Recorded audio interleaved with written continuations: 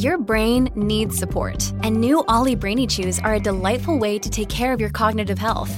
Made with scientifically backed ingredients like Thai ginger, L-theanine, and caffeine, Brainy Chews support healthy brain function and help you find your focus, stay chill, or get energized. Be kind to your mind and get these nootropic chews at ollie.com. That's OLLY.com. These statements have not been evaluated by the Food and Drug Administration. This product is not intended to diagnose, treat, cure, or prevent any disease.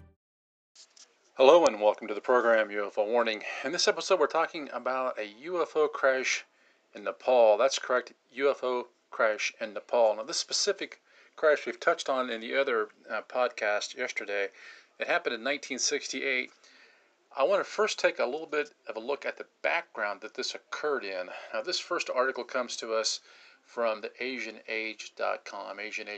The title says, 6 UFOs sighted over India, Nepal, Bhutan in 1968, CIA report. So we know this happened based on a CIA report that was declassified here a few years ago. It says, 1 white light and simultaneously 2 blasting sounds were heard on March 4th, 1968 above Ladakh. And then it goes on here, Dateline Mumbai. Of thousands of declassified documents published online by the Central Intelligence Agency, one contains details about sightings of unidentified flying objects or UFOs in India, Nepal, and Bhutan. The CIA documented a total of 6 UFO sightings over South Ladakh, northeast Nepal, North Sikkim, and western Bhutan in 1968. 3 UFOs were sighted in Ladakh, India. So, of course, the CIA would have been there because that was right at the height of the Vietnam War, as we mentioned before.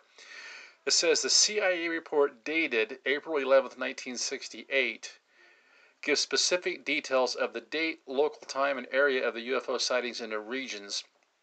2 flying saucers were spotted in Ladakh, one on March 4th and another on March 25th.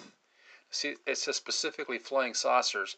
And one in Sikkim on the night of February 19th, 1968, according to the CIA report. The UFO in Sikkim was flying from southeast to northwest over Lachung, Lachen, Thengu, Magathang, and Chalamu.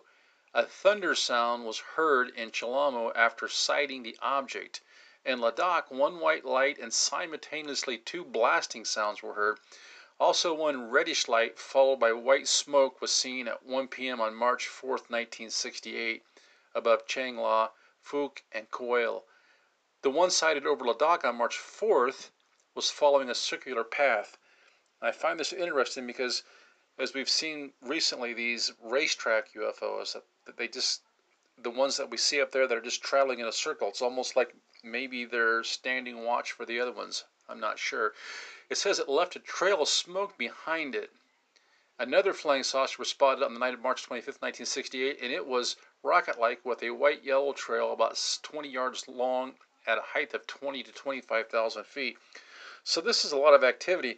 Now, granted, some people might say, well, this was a disabled airplane or something, but these people were seeing this stuff all the time because, as I said, this was the height of the Vietnam War.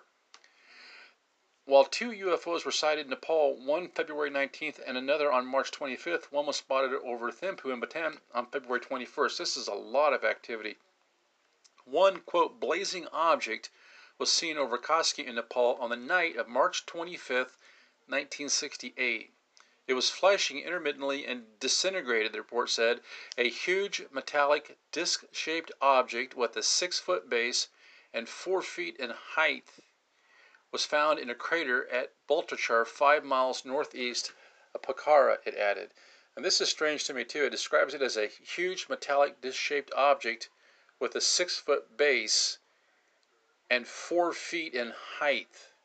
So apparently the saucer was 4 foot tall, but extremely large as far as the circumference goes. It says, and then the report just kind of leaves off right there. It's almost like it just lists the information, and then it just apparently just everything else must have remained classified. And we've got a couple other accounts here. I'm trying to get some closure on this thing. We talked about this a little bit last night, but I didn't feel like I really got into it deep enough. This article here from January 28th, 2017 from the Himalayan Times, it says UFOs over Nepal, ? CIA had reported 2 sightings 49 years ago. Of course, this is 2017 when this is written. It says, Kathmandu, recently declassified documents of the U.S. Intelligence Agency revealed that the Central Intelligence Agency had reported several sightings of unidentified flying objects over Nepal and neighboring countries, India and Bhutan, in 1968. So you can see here it took them almost 50 years to release the declassified version of the document. So think about that when you think about disclosure. You hear about these great sightings and they tell you that they're investigating and they'll get back to you. Well, the time frame that you're thinking of is 50 years. In a confidential information report disseminated on April 11, 1968, the CIA listed 7 sightings in the region from South Ladakh to Bhutan, including twice over Nepal from February 19th to March 25th that year. A UFO over Nepal was first sighted on February 19th between 2100 p.m., so that's like what, 9 o'clock, and 21:25 p.m. local time over Olangchung Gola and Gunsa areas of Taplejung district in eastern Nepal bordering China. Now remember, China was not the powerhouse then that it is today, although they did have a relatively strong military, but nothing like today. The UFO's direction of flight was northeast to southwest, according to the report. After 5 weeks or so, in the evening of March 25th, another UFO was sighted over Kaski region of western Nepal. So five weeks. You have to wonder, what were these things doing there for 5 weeks? It just seems like an extremely long time for these sightings to be happening over and over again, and kind of this prolonged period, 5 weeks. The CIA report said the direction of flight appeared to be north to south. A blazing object, flashing intermittently, accompanied by big thunder sound, disintegrated over Kaski region. Now, apparently they're taking this from an eyewitness account. And how this thing could be blazing, but at the same time they said it was flashing intermittently, like a light flashing, I suppose. And then they say that it disintegrated. So you have to ask yourself, does they mean that it just like disintegrated into a million little pieces? Or did it somehow come apart? Then it says a huge metallic disc-shaped object with a 6-foot base and 4 feet in height was found in a crater at Baltachar, 5 miles northeast of Pokhara. Portions of a similar object were found at Talakot and Tirupasal. Wow. So what this is telling us is this must have been a massive object that apparently broke into 3 pieces, is what it sounds like, and then fell, I don't know, possibly miles apart. Now, the CIA is reporting this, but they're not telling if it was from eyewitness accounts that they trusted. If somebody obviously took the time to measure this thing or estimated the size of it, so this thing had to have been seen on the ground. And here, in this report, we're seeing that there actually were 3 parts of it. It says the report, which was meant for controlled dissemination, in other words, you're not supposed to see it, and not for foreign dissemination. When it was prepared, however, was approved for its release on April 2nd, 2001. So 33 years later it's approved, but they're not writing about it until 2017. And the cover of the report includes images of Donald E. Kehoe. If you're into the whole UFO thing, you probably have heard of him, who headed National Investigations Committee on Aerial Phenomena from 1957 to 1969, and Dr. Edward Condon, former head of the National Bureau of Standards, who was named director of the Air Force-sponsored Civilian Investigation of UFOs with headquarters at the University of Colorado. And then it says NICAP was formed in the U.S. in 1956. NICP was formed in the U.S. in 1956 to keep tab on mysterious UFOs. It says he is convinced UFOs are intelligently controlled from outer space. The caption for Kehoe's photograph read. Well, so they've already labeled him in this photograph. He will find out, caption for Dr. Condon read. Wow, isn't that interesting? Meanwhile, the CIA released an archive of 800,000 files, which includes 13 million pages of declassified documents online earlier this year. Now this is interesting. So apparently the CIA had a couple pictures, one of Kehoe, one of Condon. The one of Kehoe, the picture has written on it, quote, he is convinced UFOs are intelligently controlled from outer space. And then on Condon's picture, it says, he will find out. And then it says ... So there must have been something else. He will find out what? That they are, or that they're not, and they're leading us to believe they are. That really adds to the mystery. So strange. And it's so strange to me that the CIA even released this. This is a documented UFO crash that happened in Nepal, okay? They describe how this apparently quite massive craft came in a blaze, light blinking on and off. It disintegrates, and by that apparently means it breaks into parts, and you've got three massive disc, it sounds like, landing at three different locations. And at least, 10 foot in height, take the 6 foot base and the 4 foot in height, that's what they mean by this, and this large, I think it described as huge circular disc. Now, I can't imagine that the CIA just left those three chunks of remains of the spacecraft there without going back to investigate. It's strange that, to me, this is a bigger story than what we got a couple years ago from To the Academy with the Stars, with the Go Fast gimbal and the other FLIR camera footage. This is way bigger. I mean, this is eyewitness accounts of a UFO crashing, landing in three different locations here in Nepal, being reported by the CIA, just stated as fact, and telling us that there was an actual disc at one location and two other locations had similar wreckage. This seems like a much bigger deal to me. I just don't understand why it hasn't got the traction that some of these other stories do. Now, one last article I want to look at before we close up, and this is from the Kathmandu Post. Kathmandu Post. The date on this, I think, but here we go. February 8th, 2019. Title says, How the U.S. Kept Tabs on UFO Sightings and Yeti Hunting in Nepal. So they were keeping an eye on all the paranormal stuff. And I think they still are. We've seen that with ATIP. We see this with the stuff that was done out in Skinwalker Ranch. I mean, they're interested in all this stuff. Whether they want you to know they don't, but they're investigating it. So they see the connection between Yeti and UFOs, Bigfoot and UFOs. The intelligence committees, it's clear that they see this connection. Here on March 25th, 1968, it says 8:15 p.m. This is another telling of the story. Residents of Bachelorchar Pokhara on the way to Mahendra Gufa witnessed an unusual phenomena. A blazing object, flashing intermittently, accompanied by big thunder sound, disintegrated over Kaski region. Sounds like a sonic boom accompanied with the crash. Although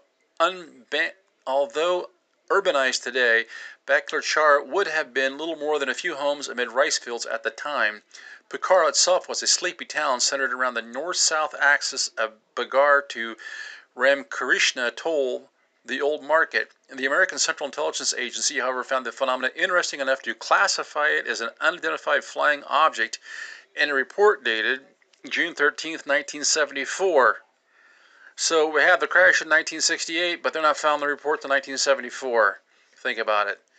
Most interestingly, the document noted that a huge metallic disc-shaped object with a 6 foot base and 4 feet in height was found in a crater at Baltachar, 5 miles northeast of Pokhara. Now, if they're taking 6 years to fill this report out, why would they even include this? I have to think that they knew about this a long time before that report was filed, and the report that was actually filed was a lot closer to 68 than 74. This just sounds beyond belief to me. It says this is not the only instance of UFO spotting by the CIA in our part of the world. Although the sources have been redacted, presumably for security reasons, or maybe they just don't want you to do a follow-up with the witnesses. Who knows what we would hear? Probably we haven't heard the half of it. I would love to talk to some of these eyewitnesses if they're still alive. Similar bright objects were seen in the skies above Ladakh, Thimphu, Sikkim, and Ulanqchang Gola and Gunsa in the east of Nepal, where a fast-moving object, long and thin, emitting red and green bright light, as bright as Takaz daylight. Now this one's so bright that it's lighting up the whole sky at night. And remember, this is 1968. It's a rural area. There's probably not a street light in 10 miles. It's dark, and this thing's lighting up the whole sky. It says it was seen on the night of February 19th, 1968, so it's been like, about a month before the crash.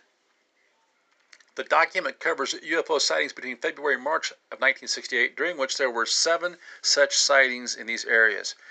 It's almost like maybe one of these things was in distress and they were trying to rescue it.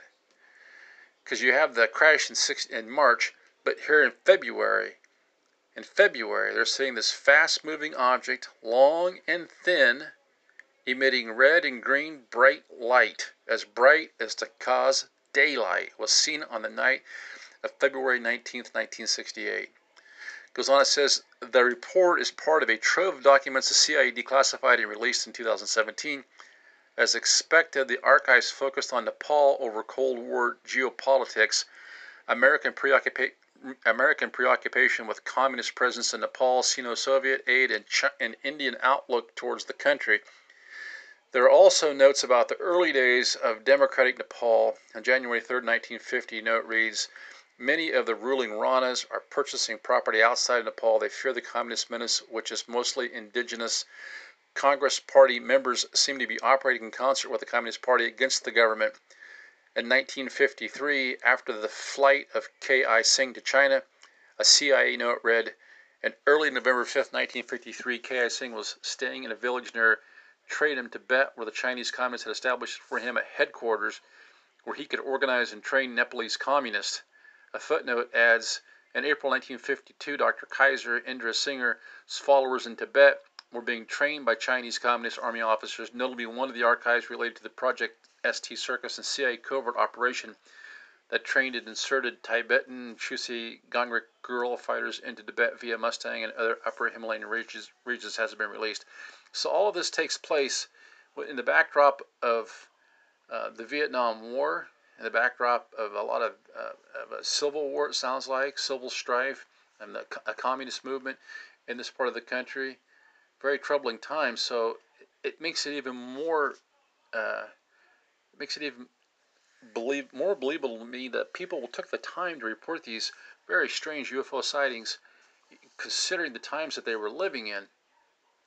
Now, they also got a note here on how to handle contact with Yetis, and this is dated November. This is an actual a note from the embassy, November 30th, 1959. It says, there are at present 3 regulations applicable only to expeditions searching for the Yeti in Nepal. These regulations are to be observed in addition to the 15 clauses as listed in the mountaineering and scientific expeditions in Nepal. The CIA is concerned about expeditions looking for Yeti. It tells me they were actively looking for this thing. The 3 regulations are as follow. 1.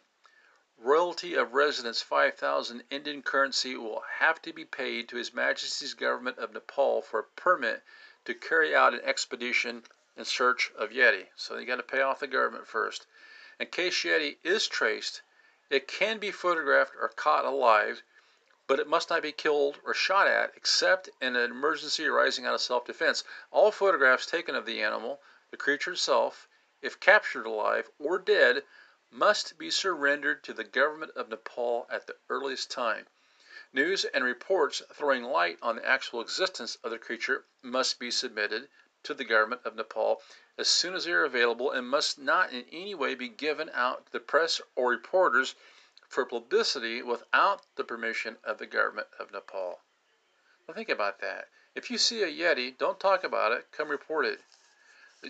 Even in Nepal, trying to control the narrative about Yeti. It goes on here, it says, the note on the UFO is short. There aren't any explanations provided, or if there are, they've been redacted. Extraterrestrial explanations aside, could the sighting simply be countries testing out new surveillance craft? The CIA suggested the agency was itself responsible for reports of unusual activity in the skies in the 1950s. Turns out they had been testing, okay, and then it goes on with all this nonsense about the U-2. This is what's called a rabbit trail right here. So we've just got this compelling report from the CIA about a UFO crash in '68, about a confirmed mass UFO sighting a month before that, about UFO wreckage found in 3 different places on the ground. I can't imagine the CIA heard about that and didn't do anything. They just say, hey, it was there. They just they report it matter-of-factly. Then they show us a document about what to do if you see a Yeti and how not to shoot one. And after all that's done, the CIA's response to that is, well, that UFO could have been one of our things. We've got that U-2 flying around. Hard to imagine. I think that if a U-2 would have crashed in Nepal, the Chinese would have been happy to have told the whole world about it. And I don't think that the U-2 was disc-shaped. That's not how I remember that airplane being at all. It goes on here, it talks a little bit about conspiracy theories. It sends us down some more rabbit trails to try to make you not believe what you just read. And then here's a little bit about the Yeti hunters. It says the first of the regulations stipulated expeditions to look for the Yeti would have to pay a royalty of 500 INR to the government. If the Yeti was found, it can be photographed or caught alive. Yeah, we went through this. Not to be shot except in self-defense. And then here it says, but where the note gets interesting is a background blog that suggests even though the U.S. government did not believe in the existence of Yeti, the memo was instead a strategic move to demonstrate the U.S. support of Nepal's sovereignty, Nepal's position as a strategic buffer between India and China. So they're basically saying, well, we're not really interested in the Yeti. We're just using that as an excuse to show our deference, show our respect for the government of Nepal, to kind of prop that government up. I like the way they take the angles on this. But what I mainly got from this article, which was mostly well written, was the fact that the UFO reports this crazy UFO crash from March of 1968. It tells you that they've got UFO material, a crash disk, and it says two other spots just like it. So you've got this giant UFO broken into three pieces on the ground. The CIA reports it as fact, and then they never explain what happened to it. They never talk about another investigation, nothing, except to keep this covered up for a good 50 years. To me, it's just more of the same that we've come to expect from our government and our intelligence community. But overall, if we have listeners there in Nepal or India and you're old enough to remember this UFO crash from 1968, please feel free to stop by and leave a comment at Anchor, leave a comment on Twitter or on YouTube. Would love to hear your side of the story and what you saw that night almost 60 years ago. Until next time, this is UFO Warning, over and out.